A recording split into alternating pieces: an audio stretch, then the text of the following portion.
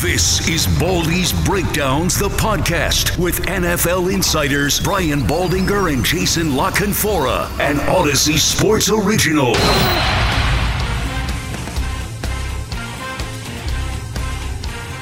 Welcome to the latest edition of Baldy's Breakdowns. As always, we come to you courtesy of our friends at Odyssey, and we appreciate you guys tuning in. I am Jason La Canfora, and I have the honor and privilege of spending this next half hour or so talking ball with my buddy Brian Baldinger, and we will be focused on the NFC East. We started this summer pre-training camp journey in the AFC. In our previous episode, we're going to stay on the East Coast. Baldy and I are both East Coast guys. Perhaps that's our East Coast bias pouring forth, Baldy. But we will go through this division that at various points in times, I think you, I, and everyone else has referred to it as the NFC least. And we will take your temperature on this division and how relevant it may be in the overall NFL landscape in the 2022 season. Yeah, well, I mean, let's face it. It has not been a strong division. They have not played well in the postseason. The last time we saw the Dallas Cowboys, there was a lot of angst inside this, Jerry Jones' stadium, starting with Jerry. The fans could not believe the performance against San Francisco. It was very similar for any Philadelphia Eagle fan with their, just disappointing defeat and how they were defeated by the Tampa Bay Buccaneers in the wild card round. But they did put two teams in the postseason last year. There has been a lot of changes, obviously a coaching change in New York. But let's face it, last year, if we're going to start this thing off, I mean, you have to start with the Dallas Cowboys. And, they were 6-0 in the NFC East last year, Jason. Yep. I don't have the exact number in front of me, but they scored over 190 points in those 6 wins against the NFC East. I mean, there wasn't a competitive game. No. They scored 41 against the Eagles in a Monday Night Football blowout win. They followed that up week 18 with the 56-point, performance against Philadelphia. I mean, none of these teams were competitive with Dallas last year.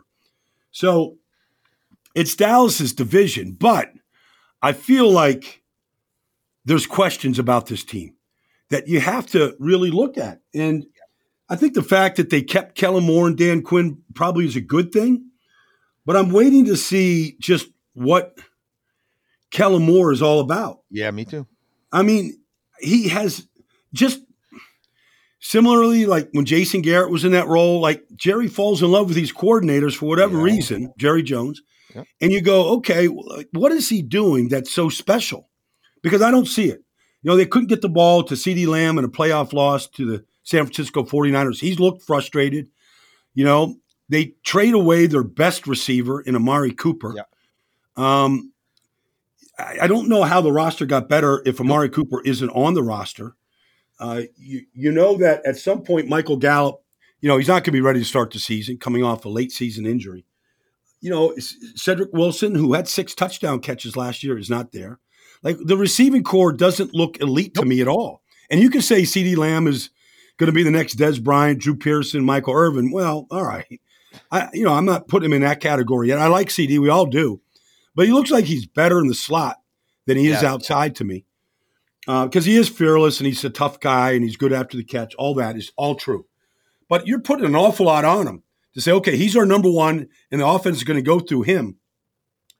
And then, I always thought that they did the payment structure all wrong in Dallas. Yeah. They paid Ezekiel Elliott before they paid Dak Prescott. Yep. And it seems like it has backfired since then. And so you go, what is Zeke? And you can say, oh, well, he's in great shape. Okay, well, they said that same thing last year, and he wasn't a great player last year. No.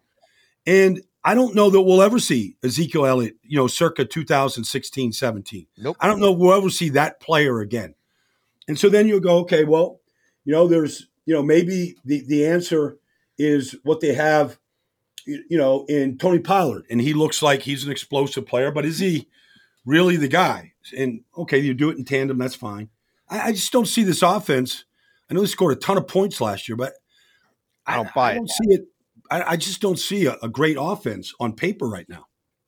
Well, and I think to your point about Jerry and kind of falling in love with certain things or creating certain things in his mind's eye and not being able to get away from it, I think he probably still looks at this offensive line with a little more mystique or mythology than what today's reality is, right? He knows the last time he had a team that was truly feared around the league and thought of as a Super Bowl contender, it was led by what was not even arguably. No, they were the best. It was them and everybody else, right? It was their offensive line in its own category, and then you figure out the other 31 and rank them how you want. But they were consensus. Yes. They ain't even close to that anymore. No, they're not. Now, they drafted Tyler Smith out of Tulsa, and he's got a nasty disposition. They're going to play him at left guard. They need a left guard. Tyron Smith is an elite player, but I don't know that he's going to line up for 17 games this year. I mean, he just doesn't look like he has that in him. Zach Martin is still a very good player, but I think the center is average, and Terrence Steele is a guy I think that they have come to realize that he's a pretty good player. But is he an elite player, and is the group as a whole elite? Because it looks like when things break down up front, Dak isn't what we see from Patrick Mahomes or Josh Allen right now. When things break down, I don't see the plays from Dak. And I like Dak. We all do. We all respect him. Yes. So I'm not taking a shot at Dak, but he doesn't look like when things break down that he makes elite plays. And yes, if the wall in front of him gives him 2.5, 3 seconds clean, yes, he knows how to go through his progressions and find the open receiver, and things work pretty well. I have questions like you do up front, and I got to see how quickly Tyler Smith can work in there and become that type of player that they've had at left guard in Dallas for a long time. On the other side of the ball, Baldy, we know they have big time players, Lawrence, Parsons. I'm not sure it's a big time defense. I'm not totally sold on the collective. And even someone like Diggs, and we celebrated him. Everybody celebrated him. He made no shortage of amazing plays on the ball. He was an impact defender. But I think if you went through his season and did a plus minus like they do in the NBA or the NHL, I'm not sure his plus minus rating would be what you think. Because there's a lot of minuses. Well, I won't Trayvon Diggs in my lineup. I mean, I'm going to ask other guys to do some things, but I like a guy that puts the fear in the other team with his ball hawking ability and how he gets his hands on so many footballs. I like that aspect of his game. Look, Micah Parsons could easily have been the defensive player of the year last year. He was just that dynamic. And I don't see any slowdown in him. I think this player they drafted, Sam Williams, is going to be a really good player out of Ole Miss. I know he had off-the-field issues early in his career at Ole Miss, and hopefully, he's learned from his mistakes. But I think this is like at or near an elite level prospect. And I know they lost Randy Gregory, but I think Sam Williams can be a better player. And if Tank Lawrence, is Tank Lawrence, they should be good up front. They should be good. I don't know, Osa Odigizua was a really good player last year. They are a team. They're a team that's just built on takeaways right now, Jason, and big plays, splash plays. That's what they do. They were second in the league in takeaways last year. Their splash plays, the tackle for losses, the sacks, the sack fumbles, they were special like that. And so that's kind of how they're built. They've got some thieves, they've got playmakers, they've got stars, and that's kind of how games get flipped a lot of times, is by those type of plays. And so that's kind of how they're built. Are they as big and strong up front as you would like? No, but they're athletic, and they're fast, and they're playmakers. And that's what they have at every level.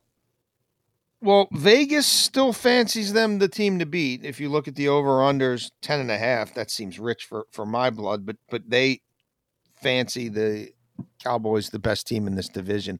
I would disagree, Baldy. I think the Philadelphia Eagles are going to win this division. I think the Philadelphia Eagles are the best team on paper in this division. And we talked in the previous preview episode of the AFC East, you sort of mentioned this time of year, people looking around saying, well, who could be the Bengals of this year? I don't think the Eagles are that team because they don't have Joe Burrow and they have some good receivers, but I'm not sure they have Jamar Chase. But I believe you could make a case. You could go to court and make an argument that they should be in that discussion. Oh, yeah. Yeah. No, I mean, they have a chance. I'm around this team a lot of the players. I see Jalen Hurts, pretty regularly. He's an amazing individual. Yeah. I mean, he from a leadership standpoint, work ethic standpoint, what you want in a franchise quarterback from the moment he walks into the building to the time he leaves, like he gives you all of that. Now, he has to improve. He's got to see the field better. He can't be so quick to run. Like there's a lot of flaws. But he has never, ever, until this season, been coached by the same group 2 years in a row. He had a different group every year at Alabama. He had a different group at Oklahoma, a different group his first, 2 years in Philadelphia. So he has got a chance to have some continuity. And, arguably his best friend his whole life is A.J. Brown. He's their wide receiver now. And just talking to him, one of the things he loves about A.J. Brown, and it's really what all wide receiving cores to me should be kind of based on, is he's got really strong hands. He catches almost everything with his hands. And to a quarterback, it's a big deal and it's a big difference. Guys that catch the ball with their body versus guys that catch the ball with their hands. It gives less time for the defensive backs to react. They trust their hands better than guys that try to catch it with their body or always jumping to catch it. So I think you're going to see a big difference from the wide receiving core with AJ there. And Devontae Smith is a really good player. So up front, I mean, this can be the best offense line in football. Jordan Mailata is a freak. Landon Dickerson, all he did coming off an ACL tear at Alabama was get stronger and better every single week. He is something else at left guard. He got Kelsey back in a one-year deal. He's such a good player. He's so smart. If this Isaac Salamalu comes back from a torn Achilles or maybe it's Liz Frank, I forget, and then Lane at right tackle. I mean, this could be the creme de la creme of the whole league. And if they are, then they're going to run the ball really well, and Jalen Hurts is going to be a big part of that. And then defensively, they're as strong in the trenches as any team in this league right now. Getting Hassan, getting Fletcher back, drafting Jordan Davis. Josh Sweat is a young player that a lot of people don't know about. That's a really good player. They really improved their secondary. I think it's the best it's been in a long time.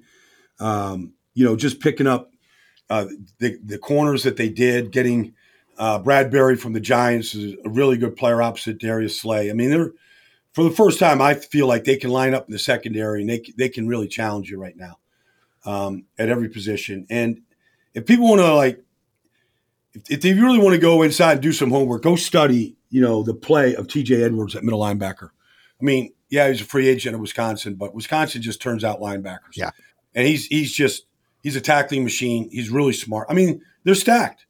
They're stacked, Jason. Like they could go compete with anybody. Yep. You're going to have to really earn it to beat the Philadelphia Eagles this year because there's not a real weakness on this team. They remind me a little bit of Miami because the defensive prowess. You they're running the ball, but you still can't really stop it when they've got the option stuff going on with Hurts. And there's some questions about the quarterback, but I think there's enough around him to bring out the best in him. The reason I'm more bullish on the Eagles is they get to play in the NFC, which it ain't a fair fight between these two conferences right now. I mean, there just isn't.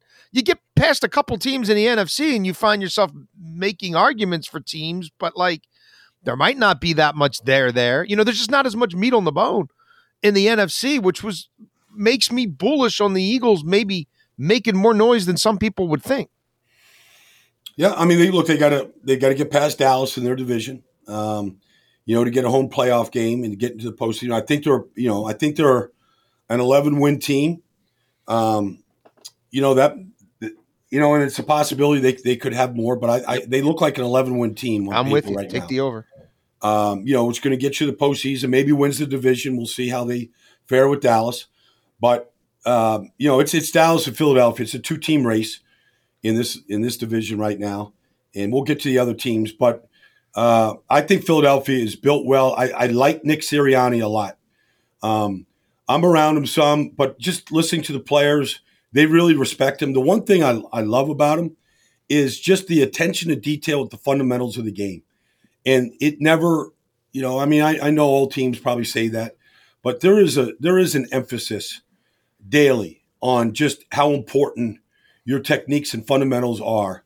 And they spend a lot of time teaching. And it looks like it shows, because I don't know that anybody could have seen that Jordan Mailata could become amongst the top 5 tackles in all of football.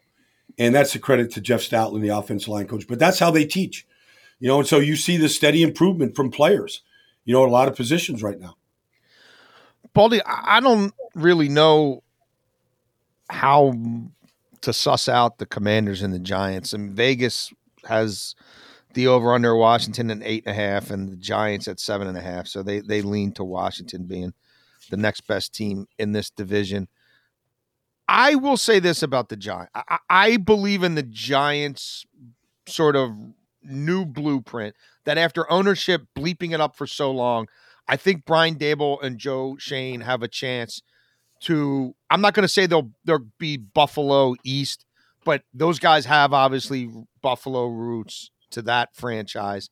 I think they saw how well, I know they saw how well McDermott and Bean worked together and that shared vision. And I'm buying that over this sort of thing in Washington where, is Ron Rivera doing everything or isn't he? Like, does the GM really work for the coach? Yes, he does. Does Ron really get to do everything Ron wants? Yes, he does.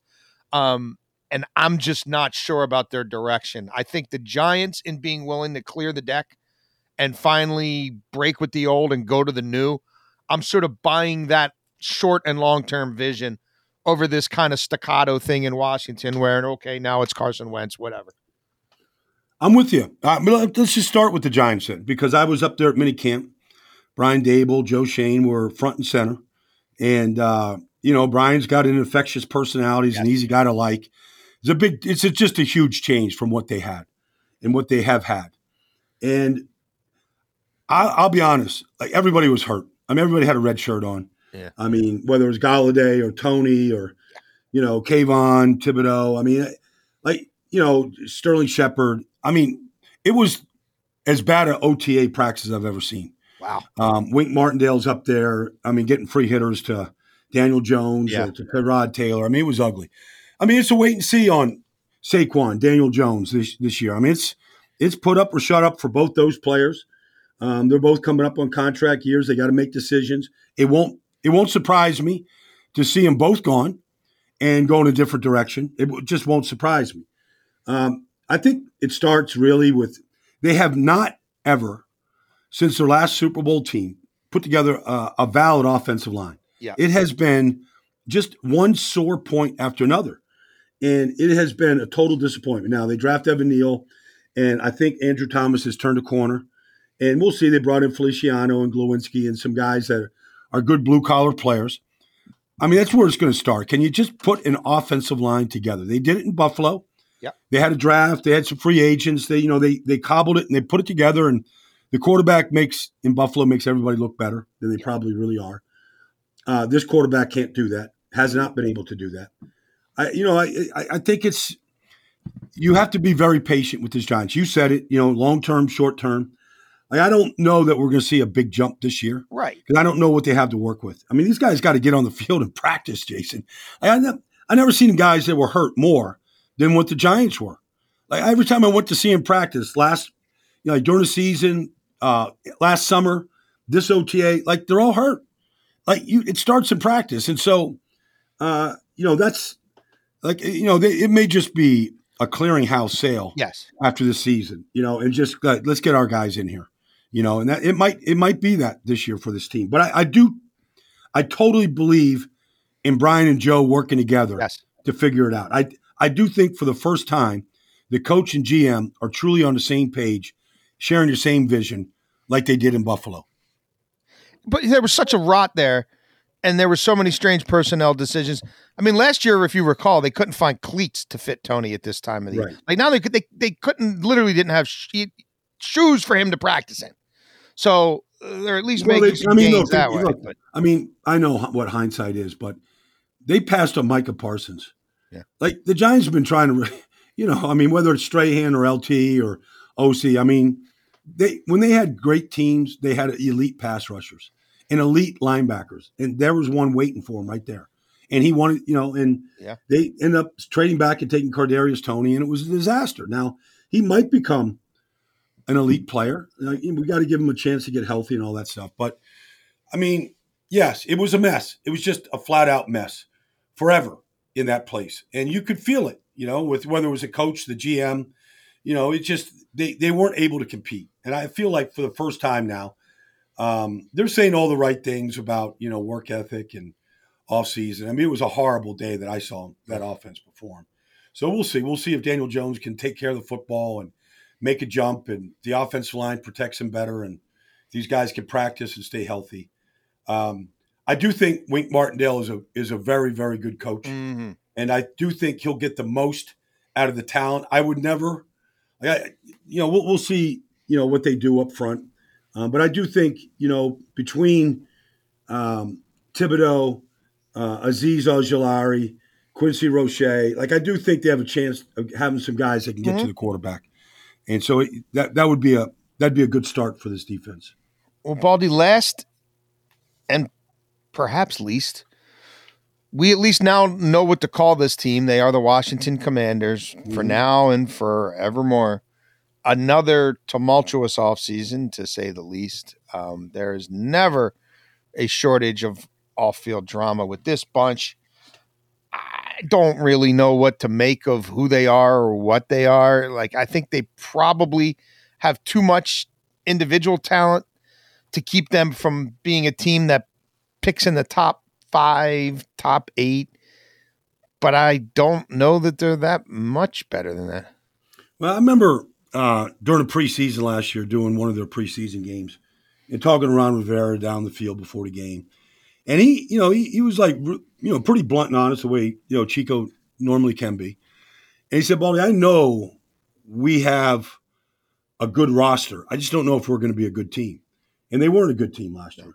And it started with the injuries, to Chase Young and Montez Sweat. But even when Chase did play, he wasn't a good player. He did not take a jump from being the, defensive rookie of the year before. And I think it starts when you spend high first round picks on Montez Sweat and Chase Young in back-to-back years. That has to be the foundation for what you're going to do. And, Ron's always going to try to put a championship level defense on the field. That's who he wants to be.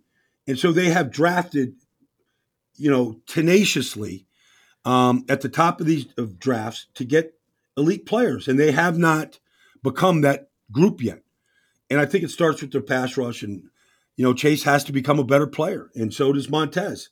And not to mention whether it's Deron Payne or Jonathan Allen and got other guys inside that were first round picks. They've got to put this thing together defensively. I think that's where it starts. And then offensively, look, their best player Brandon Sheriff isn't there anymore. You got to cobble this thing together. I know they were high on Sam Cosmi last year in the second round. We'll see if he can become a lockdown right tackle. And, Charles Leno, what is he going to, can this group come together? And we haven't gotten to Carson yet, but, Carson, this is it for him. Yeah. There's not going to be another stop where they're just going to plug him in and be the starter. This is it. This is his third team in 3 years. There was a lot of reasons why they didn't like him in Indianapolis. We don't have to go into any of that. But, They drafted Jahan Dotson, who I like, coming out of Penn State, and they signed Terry McLaurin, who everybody loves. They got a chance with some skilled players to have a good offense. It's up to Carson and how he performs, and can he make those plays at the end of games? He's always been pretty good at taking care of the football for the most part, but in big moments he has not been a great player. No, the way he needs to be, and so. And can he really stay healthy? I mean, he played all the games last year, but, he had injuries early in the year, missed a significant amount of time in training camp and whatnot. But so, it's up to Carson to lead and to be that guy. And he gets a chance to go up against the Eagles twice. I'm sure that, he's got those games circled. But this is a big deal for Carson. And the fact that the Commanders took the chance and said, okay, you're our upgrade over Taylor Heineke. Well, we'll see. We'll see if he is. Yeah, I don't know. Like, I don't know if I should say this or not. Like, I'm just not very interested in them. Like, Yeah. You know what I mean? Like, there are teams that you look at and you kind of ponder all these macro level questions, and you're really intrigued to see how the pieces fit. And then there's other ones that just kind of like fall by the wayside, or it's like, man, I just don't think there's a whole lot of there. Like, they'll find a way to win the 6 or 7 games they win, but I just don't know that they're pointing in a direction that's all that interested. Like, I think they're going to have a hell of a time and this has been the case for years, but really selling tickets and selling a vision for this franchise. Like, I think the apathy and the rot is just going to continue. Well, that's there. but winning takes care of a lot of that, Jason. I mean, if it's a football town, but yes, all the things that have been circling around this team for a long time now have probably really sunk in. But an identity. I mean, I was just with Mark Schlereth, past weekend. I mean, look, Joe Gibbs, the Hogs. I mean, it was the greatest show inside the Beltway that you could have had, for over a decade. And they have not had an identity since then. And so what is their identity be? Can Josh, can Chase and Montez Sweat and, Jamin Davis, can they become just a feared defense and keep teams at 17 points the way Thomas Davis and Luke Kuechly, what they did in Carolina when they're going 15-1 and they're the most feared defense in football. And, can they put that type of defense on the field? That would get some people excited. If the Cowboys are coming to town, if the Cowboys come to town and, Dak puts up 13 points on them, right. And they're singing, I guess, Hail to the Commanders. Hail to the Commandos. I don't know how that goes, but yes, I mean, I think that's, if you're asking me, Jason, like, what's the identity? What are you going to get excited about? That's where I would start right now. That. Right. Yeah. If it's not that, they're adrift at sea. Well, we'll see how interesting this division is. If they do send multiple teams to the playoffs, if someone from this division does emerge who's really, truly looked at like a Super Bowl contender, and we'll see if Baldy and I are right that the Eagles are going to be sneaky good, at least sneaky better than some of these win-loss totals might indicate. This has been our Baldy's breakdown tour of the NFC East. We come to you as always courtesy of our friends at Odyssey. We hope you find us, wherever you get your podcast, iTunes, Spotify, whatever. Please rate, review, give us feedback. You can hit me up on Twitter at Jason Lock-and-4. You can hit Baldy up on Twitter at Baldy NFL. You certainly check out his breakdowns across all the media platforms that he does.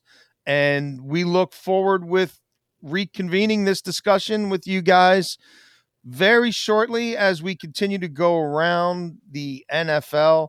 I guess, should we just do this geographically, Baldy? Should we go east, south, the north, south or the north, west? Where do you want to go? Let's tease the AFC and NFC North. Okay. In our next podcast here, Jason. Well, you certainly set our travel log. You are the world traveler of this podcast trio, you, me, and Dylan. So to the north it is. We will break down the AFC and NFC North for you guys next. We thank you for listening, and we will talk to you soon.